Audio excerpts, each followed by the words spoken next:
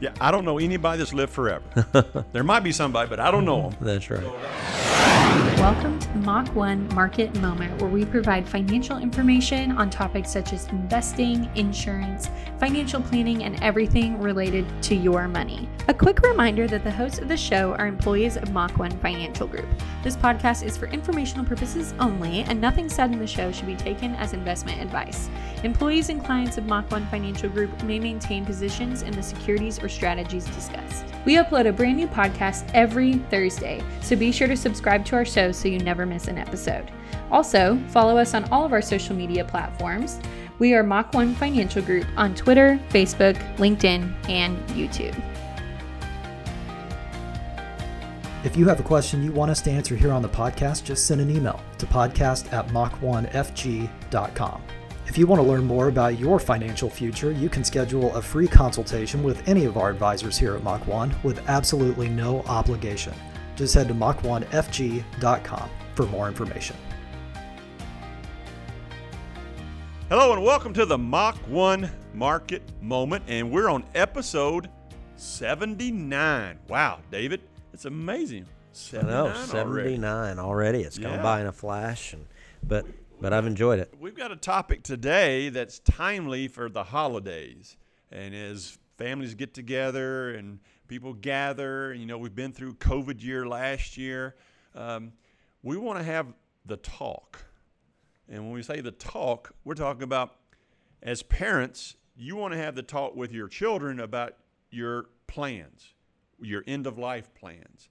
And if you're a child of a living parent that you have no idea what their plans are, well, you need to have the talk with them too, so you know that they have a plan. And we're going to look at both sides of that coin today and how we can approach that.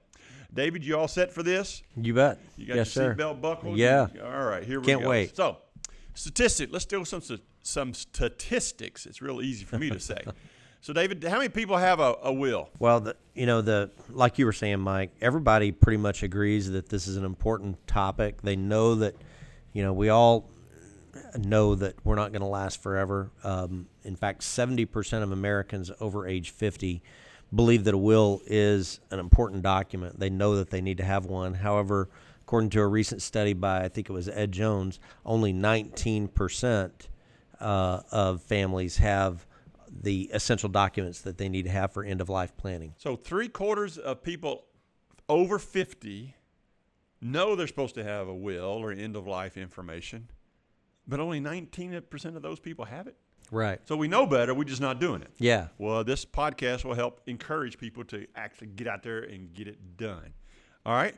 Any other stats you want to share with us? Well, I've mentioned, the 3 essential end-of-life documents just to kind of give you a little more color on what those 3 essential end-of-life documents are for everybody. And this is for everybody, regardless of your net worth or station in life. You need a will, healthcare directives, and durable powers of attorney.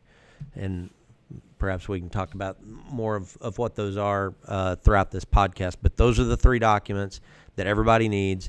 And so as you said, Mike, as everybody's starting to gather for the holidays, if you haven't already discussed this with your family, if you don't already have these 3 essential documents yourself, now's a great time to start planning to put those things in place. And disclaimer, we're not attorneys. Right. But a will or a trust just says, this is what I want to happen with my estate, my assets after I'm gone. So you're telling someone this is what we want. And if you don't do that and you pass away without a will or a trust, it's called dying intestate, meaning some crazy judge, judge is going to decide what happens with your stuff. That's right. With no input from you. So you don't want that to happen. And it goes through a probate process to get there, which can be lengthy. The lengthy being at least a year costly. or more. And can be costly too. And costly. So do the upfront work, save your family time and grief to get a will or a trust. Now the healthcare directive, what's that? It's just basically advanced directives is what they're sometimes called. Just basically saying, here's what I want to be done in the event that I'm incapacitated. Do I want all potential life-saving measures to be applied to me? Do I want you to leave me on life support forever? or is there at some point where I want you to pull the plug, essentially Again, you're deciding now in advance what you want done in the future if this were to occur. Right. Go ahead and making plans. We talk about having plans here all the time. All right, sorry, just a little more color on that. That takes a lot of the burden off the family. It takes all the burden off the family, right? Because you might have siblings who are in disagreement whether mom or dad should be left on life support if they're in a vegetative state. One, in that emotionally difficult situation, might want the parent left on. The other one might think that it's in the parent's best interest to be removed from life support. And without that advanced healthcare directives, that can be emotionally taxing on those children left behind. If you create those advanced directives, it takes that burden off of them. I can give you a personal example. My mother had a heart attack, went through surgery, came out of it, and had some complications afterwards, and so she was on life support, and we're all standing around the bed. She did not have a health care directive. The doctor's telling us there's nothing more that we can do. And so we all agreed as a family, okay. And so that is a tough decision to make. The good news is as the nurse was getting ready to turn it off, she flatlined. So we did not actually unplug her. Nature took its course, and that makes us feel better today. Yeah. But don't put your family in that situation. Just go ahead and do it now. Be done with it. Planning. Okay, healthcare directive, a will or trust for your estate, and then this thing called a durable power of attorney. I had this discussion with a client last week. So what is a power of attorney? Just basically gives your powers that you can legally do, things like the ability to make real estate transactions, banking transactions, financial transactions, etc. It gives those type of powers that you could do on your own to someone else in the event of your incapacity. Or sometimes it doesn't even have to be in the event of your incapacity. As a quick example, we went to Italy last month to see our daughter studying abroad over there, and we're in the middle of a potential real estate transaction. So we created a power of attorney that was specifically carved out only real estate transactions and gave that to our chief financial officer so that she could act on our behalf while we were gone. That's an example of what a power of attorney can do for you. It gives those legal powers to someone that you thoroughly, and completely trust to do what is in your best interest in the event of your absence or incapacity. I've heard an attorney put it this way: it gives someone else the rights to do what you are able to do. So if you can sign a check, they can sign a check. Right. If you can sell a piece of property, they can sell a piece of property. Now, power of attorney ceases upon death. Yes. This client last week was still using the power of attorney for their deceased spouse. Oh, yeah. Yeah. Which is like, okay, that's not the law. If you can do it, whoever you give power of attorney, they can do it. So if you're dead, you can't do it, therefore they can't do it. And the reason that's important, obviously, especially as you're, if you're a child talking to your parents, or if you're the parent, just realizing that as we age, things can happen, and you don't want to get in a situation where your mental faculties have declined to the point where you're no longer able to make decisions on for yourself. You want to be able to make sure that someone has that power to act on your behalf with your best interest at heart if you should become incapacitated. And these aren't hard to do. You go to an attorney. You don't have to get this huge, big thing. Yeah. Go to a regular attorney. Just tell them this is what you want to get done and get it done. And they don't do all three. That's the wrong type of attorney. You want to make sure you get all three. You want to get the will or trust, healthcare directive, and the durable power of attorney. Okay, so those things you need to have. Now that you've got them, here we are at the holidays. Families are coming in to visit. All right, let's take the child, okay? The child doesn't know if mom and dad have anything set up. How in the world can they make that discussion, get that started without looking like they're like money grabbers or something? Yeah, that can be awkward for some people, especially for, different people, different family situations for various reasons. That could be an awkward conversation. So you could start with, if there's some story playing on the news or some recent article that you've got that talks about end of life decisions, you could use that as a segue to bring up the topic. Or, for example, if you know a friend that just recently went through this, that had an aging parent that perhaps did not have a power of attorney or did not have will or some of these advanced directives that we've talked about set up, and and the difficulties that created for the family members, that can be a way to introduce the topic. Yeah, anything like that you can do it indirectly. You just want to come out and say, hey, Mom, Dad, you got stuff set up? They may take that a little bit wrong, but you can say, hey, the guy I work with, his parents, one of the parents passed away, and they had nothing set up, and all these problems came up. Because if you just do a little bit of planning, it can prevent a lot of problems down the road. So you do that and just say, hey, Mom, Dad, I just wondered, have y'all got anything set up? Yeah. And then Mom and Dad, if they have, they should be willing to talk to you about it. If they haven't, you may spur them on to get it done.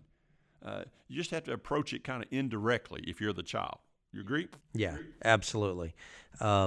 But it is, the most important thing is that it should be addressed, even though it may be a topic that not a lot of people get excited about dealing with. It's a necessary topic, because the unfortunate fact of life is that all of us are, life doesn't last forever. All of us have a date with death out there in the future, and so it is important that we plan for those events that are guaranteed to happen. Yeah, I don't know anybody that's lived forever. There might be somebody, but I don't know them. That's right. So that means probably we're not going to live forever either. So we might as well go ahead and plan for it. That's right. I mean, it seems like every podcast we talk about planning. Okay, so now you're the parent. Okay, we talked about how if you're the child, you kind of approach it indirectly, and you want to make sure Mom and Dad have, their healthcare directive, their will or trust, and durable power of attorney. Now, if you're one of the children of a parent, don't ask them how much they have. Don't ask them what you're going to get. You might not like the answer. Yeah, that's right. You just want to know that they've got things set up. And if they're real reluctant to talk about it, that's probably a good indicator they do not. So just bring it up. If they don't want to talk about it, let it go. At least they know you're thinking about it. Okay, now you're the parent.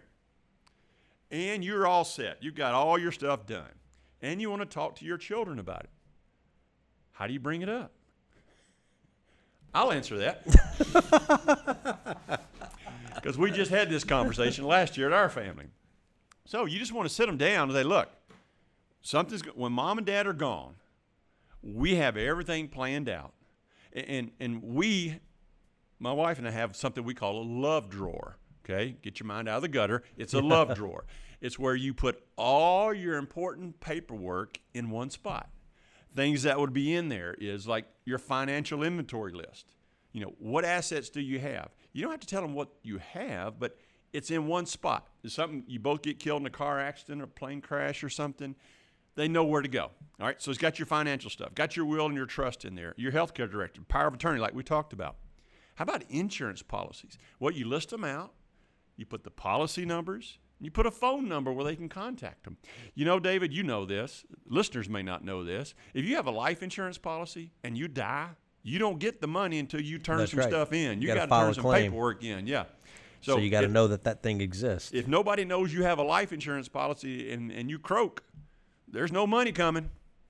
Somebody's going to sit on that cash. So make a list. Make sure you have all the information there. And funeral plans. You don't have to prepay. But I highly recommend you go to a funeral home of your choosing. Go in there. Pick out your casket or your urn, whatever it is you want to do. Pick out your order of service. It costs you nothing, but at least you have a plan.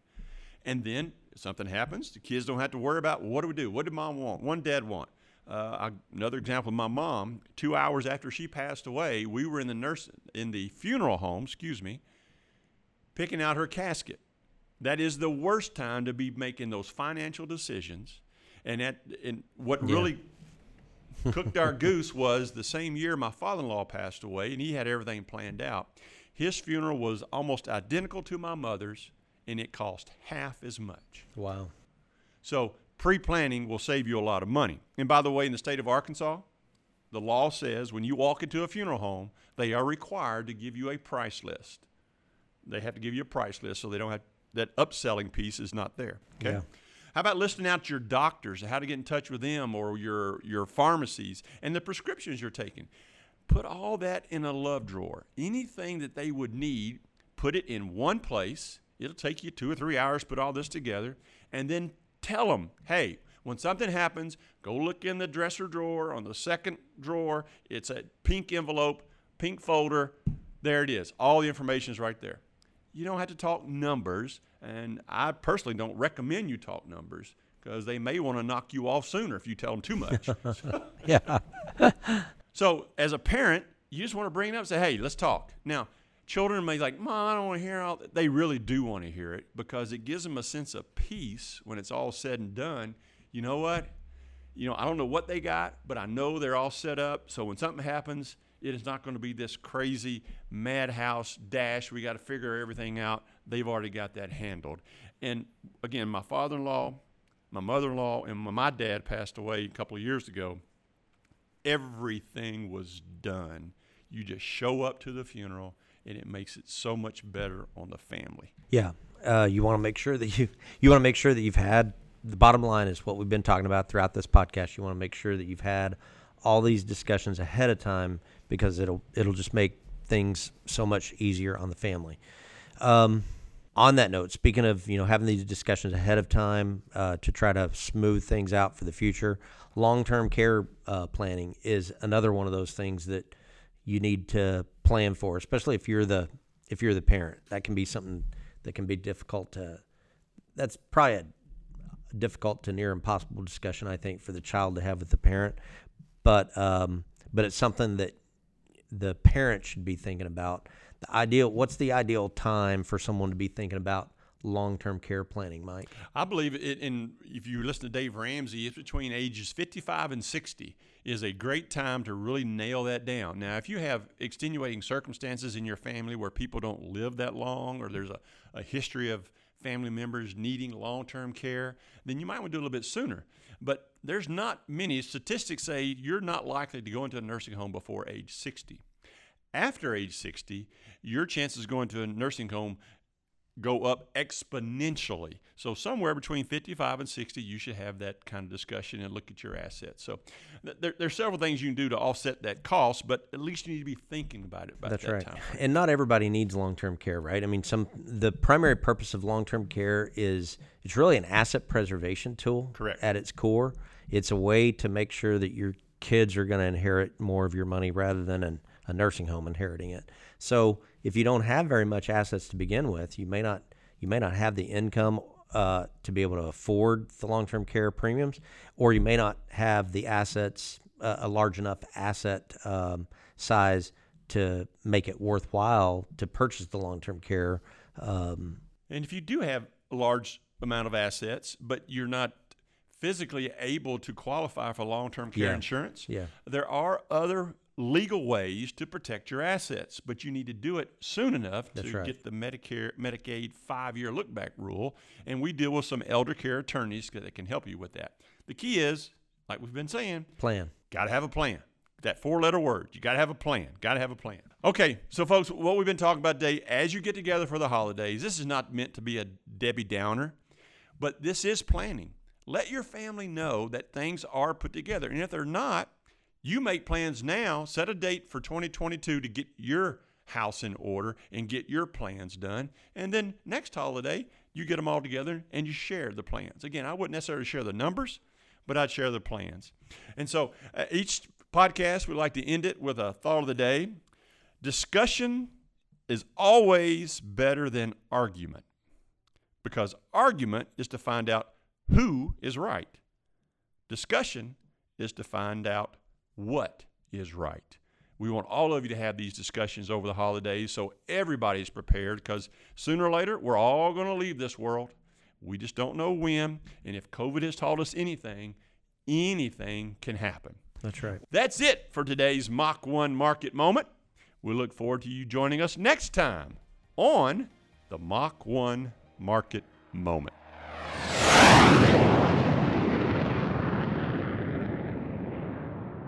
Mach 1 Financial Group, LLC, Mach 1, is an SEC-registered investment advisor located in Bentonville, Arkansas. Mach 1 may only transact business in those states in which it maintains a notice filing or qualifies for an exemption or exclusion from registration requirements. SEC registration does not constitute an endorsement of the firm by the Commission, nor does it indicate that the advisor has attained a particular level of skill or ability. Past performance is not a guarantee of future results. All investment strategies have the potential for profit or loss. The information presented is the sole opinion of the speaker and is not meant to be investment advice. Mach 1 One does not provide tax or legal advice. You should speak to your tax or legal advisor regarding your specific situation. For full disclosures, please visit mach1financial.com/disclosures.